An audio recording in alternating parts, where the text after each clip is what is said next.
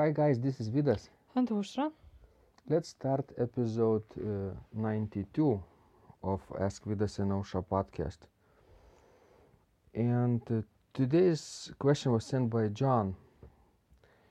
And he asks how to create alternate harmonizations and descants for the last verse of the hymn.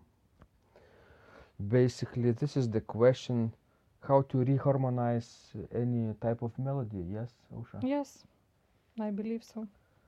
So here is the situation, as I understand.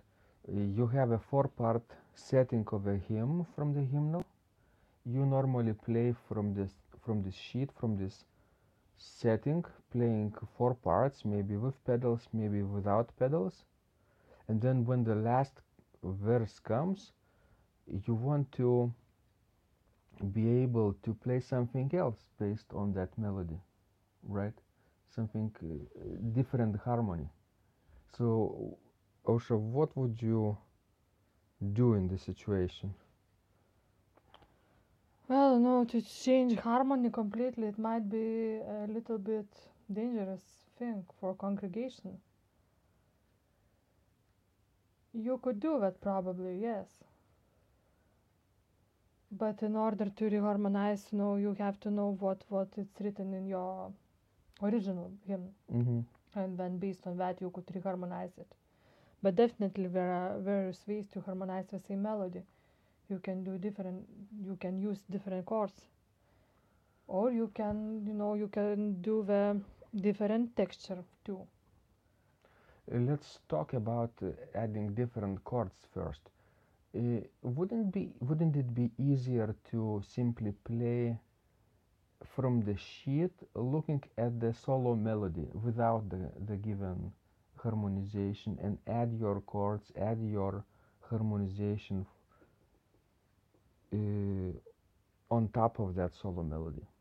Yes, that's a possibility, definitely. Like you would at home write down the melody on a separate sheet of paper, soprano line, and when the last verse of the hymn comes, you start playing not from the hymnal but from that sheet.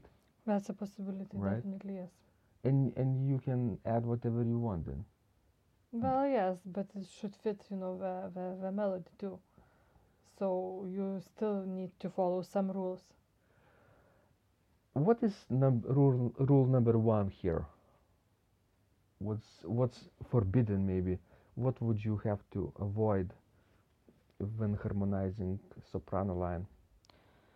Well, probably the basic things are like to avoid parallel fifths and octaves, to avoid augmented intervals, jumps off in augmented intervals. Then, to avoid leading all four voices to one side, either moving up or down. What is the number one solution to all these problems? Well, you would have to. Well, if you would write the harmony down, if you would harmonize it, then you could check it for those mistakes.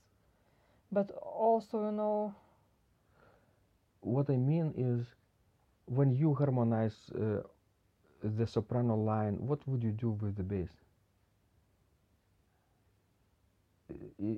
Normally, do you go to the same direction or opposite? no, well, actually, usually bass moves to the opposite direction comparing with the soprano. Why? But, well, then it creates nice contrary motion. And why? But sometimes the soprano and bass can move to the same direction, but maybe one of the inner voice can just stay in the same spot. Yes. So generally, what you mean is the easiest thing to watch out is for contrary motion between the outer voices, Yes. soprano and bass. Yes. But sometimes maybe inner voices can have contrary motion with soprano as well, and that's how you avoid those forbidden intervals, right? Yes, that's right. And okay, what else should John know when he wants to reharmonize the melody? maybe how to discover the chords from each note of the melody. Let's say the melody is in C major and you see the note C on the page, right? What kind of chord would fit on that? Well, tonic chord and then 6 scale degree root position chord and of course subdominant chord. So basically you have some Tonic would be C, E, G. some choices. 6 scale degree chord would be what? A, C, E, and subdominant would be F, A, C. Yes. You see, in each of these three chords, there is a note C present. Therefore, it fits nicely. And third scale degree chord too has a C note, but it's maybe not that often used, but it could also be used in some cases. And of course, you could not use a chord in like root position, not only in a root position. You could use inversions too. First inversion usually. Yes, first inversion. Normally. Yes. What if I have the note D in the melody? Well, it could be a dominant or G, B, D. That's right. What else? Well, 7 scale degree first inversion. D, F, D, F, B. B. Of course, you could use like dominant inversions or dominant 7th chord and inversions of it. So that's G, B, D, F and its inversions. Or 7 scale degree 7th chord. B, D, F and F, A. Or just second scale degree root position chord. That's right. Or first inversion. Well, yes, but be careful with that chord. It's not so often used in a root position, especially in a minor keys. In major keys it's okay, but in minor keys it's a diminished chord, so it's not that often forbidden. used. Yes, you could use inversions of it, like first inversion. That's right. And so on, right? You have to think. You don't have to know mentally all these chords, the names of these chords, but you can discover them by building them up from the bass, right? From the note E, you could discover E, G, B. When E is in the lowest note, in the lowest position, or in the middle would be tonic chord, C, E, G, right? E is present, or the 6th scale degree when it's on top, A, C, E, right? Yes. So people can really experiment, I think, with these chords and melodic notes, right? See what fits and what color it creates, each particular chord, because not every chord fits nicely to the next one, right? That's true. What are the three main functions that people should be aware of? Well, tonic, subdominant, and dominant. And what you have to know is that, tonic may appear after each of these, functions. Basically, it's the main function. And, subdominant may come before tonic and go after tonic, and then after subdominant, dominant may come. But after dominant chord, you never use the subdominant chord. Unless there are some exceptions, right? Yes, there are some exceptions, but it's too advanced to talk but we are right very, rare, and you need to know how to use them. So basically, after a dominant chord, you use either another dominant chord or you just resolve it to a tonic chord. Right. Right. So, guys, if you want to reharmonize your melody, you can follow those simple suggestions. If you want to create additional melodic line, like a fifth voice, which is called descant, this is something else, right, Ausra? That's right, yes. This is especially nice if a trumpet, let's say, plays very high or cornet, high-pitched melody on top of the harmonized 4-part setting. That's right. for the last verse of the hymn. And I believe there are many collections that people have created for like 10th or 100 hymns from the hymnals, or maybe in every hymn setting they have reharmonized everything and created additional descant, right?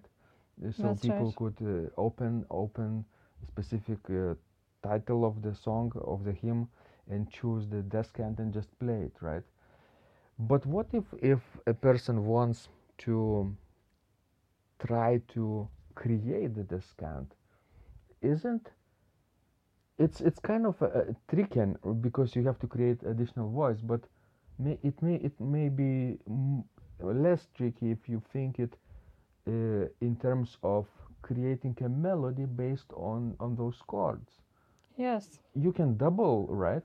You can double some of the voices sometimes, right? And but you not can, but not all the time, maybe.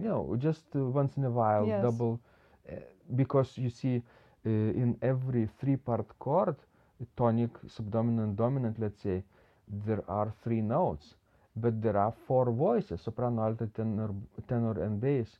And at the end, you want to add a descant, which is the fifth voice. So you have to double something. Yes, but you also could create some diminutions maybe in the descanto voice. Oh, that's right. You could basically, what I have found very useful is to try to play a voice which is a high pitched voice, but not the melody, not the soprano, not the women's high pitched voice, but let's say men's Like high tenor, yes. tenor, because it's an inner voice. They never hear it on top of the melody, and it feels very, very nice if you play it with cornet or trumpet. Yes, I think it should work. That's the easiest way. Yes. No reharmonization necessary. You just have to play a different setting of the hymn. So imagine, of course, your right hand should be free to take this descant with the solo stop. What would your left hand do then, Osha?